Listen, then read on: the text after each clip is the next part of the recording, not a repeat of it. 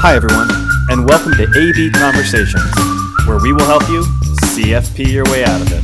A podcast where you get into the minds of a couple certified financial planners on how we think and feel about everyday financial planning questions and what should really matter most to you. A healthier financial life starts now.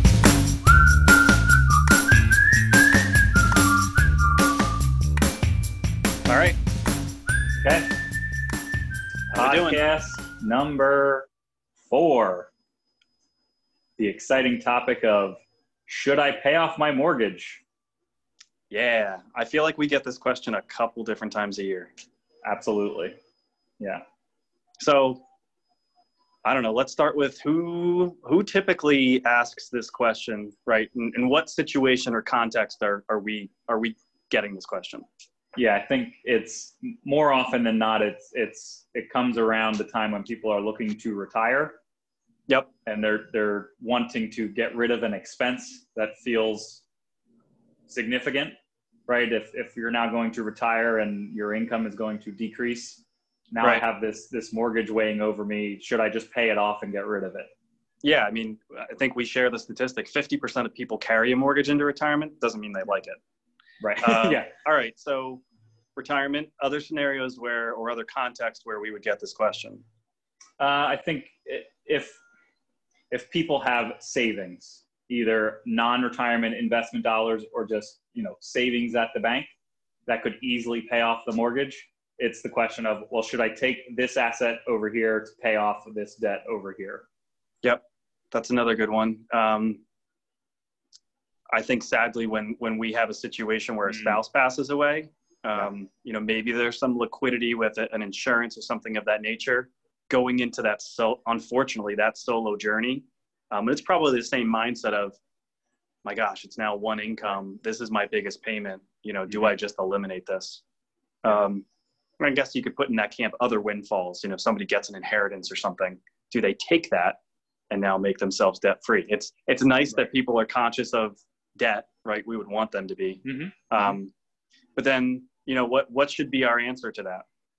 Yeah, it's, again, our favorite answer, my favorite answer. It depends.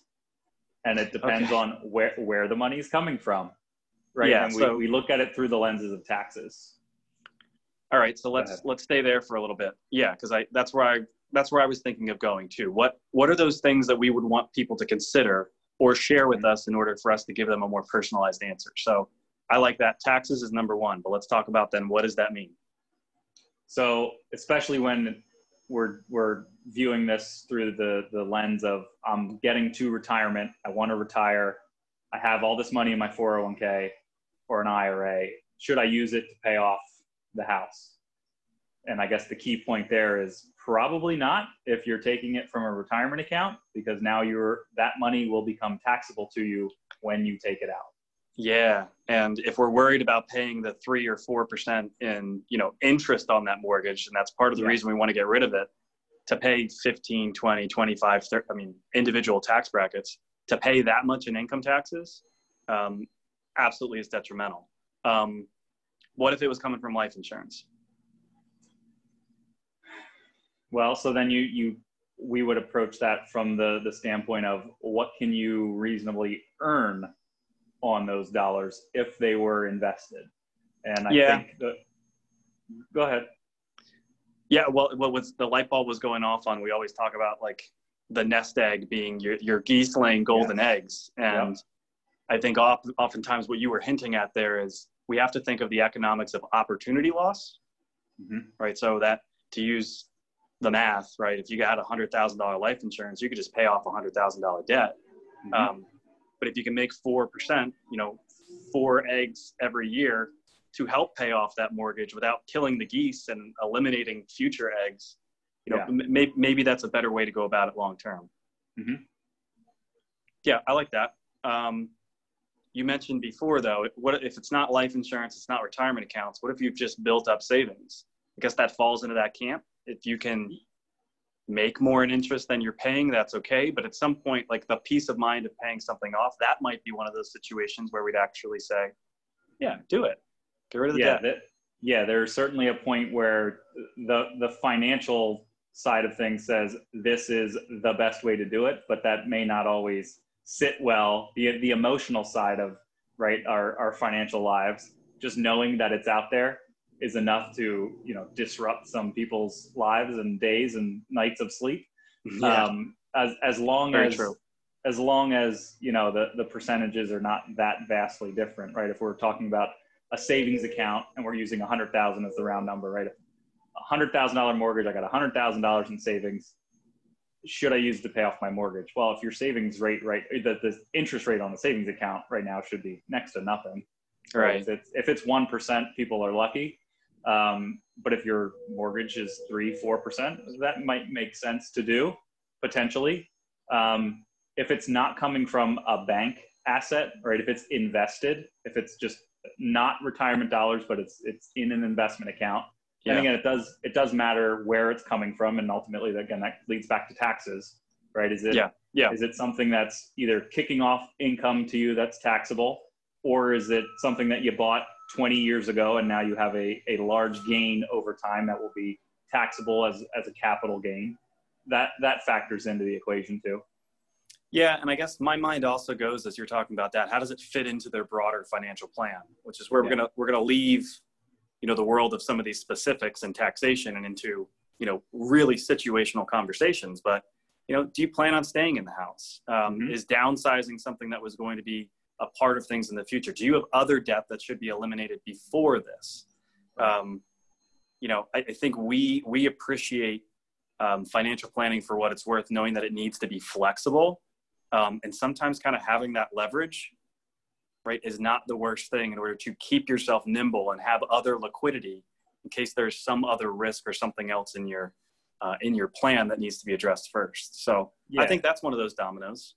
Yeah, I think we talked about it on our first episode, if we're calling it that. Again, the answer depends on, are all of your other, what we call fundamentals, already kind of, those boxes are already checked, right? Is your cash reserve sufficient? Do you have a good handle on your income expenses? Yeah. Right. If your cash reserve, if taking that lump sum to then pay off the mortgage would put you in a house rich, cash poor situation, that probably may not feel so great either. Yeah, because I think we've certainly seen situations where, like we joke, it depends is the answer we have to give, because we have clients that could absolutely pay off these mortgages, sure, but they won't, because they see the value to themselves in the leverage or in the flexibility. Right. Where on the other side, we may tell somebody, because they're just who they are, how they value things, it is, I want to be debt free as soon as possible. Then we need to work within those confines. But there are certainly dominoes, whether it's the taxes, whether it's the other savings, there's dominoes to the decision that you're making there. And we get the question frequently. Yeah. And we talk about trade-offs often, right? When it comes to financial planning, oftentimes there's competing goals, or even just for any one decision, there's pros, there's cons, and there's trade-offs. To your point, it's the domino effect. If this is the decision, well, then here's kind of the trickle down effect that will affect other parts of your financial life. Yeah. And that's where I think to kind of button this up, that's where I think we can really be of value to people that, maybe aren't clients, but are having some of these big life decisions to make, to kind of quantify those decisions in a way that kind of shows some of the statistics. Like, we're comparing interest over time versus the potential to keep those geese that are going to be laying those eggs, or show how the dominoes of taxes could adversely affect things. I think it empowers people to then make the decision that's best for them, but not just the emotional side, also the numbers. Yeah. So for all of those people out there thinking about, wanting to ask, should I be paying this off? The answer is maybe. Yep. Give us a call. Let's dive a little bit deeper. That's what we're here for. Absolutely. All right. Anything else to add? Nope. Great job, Adam.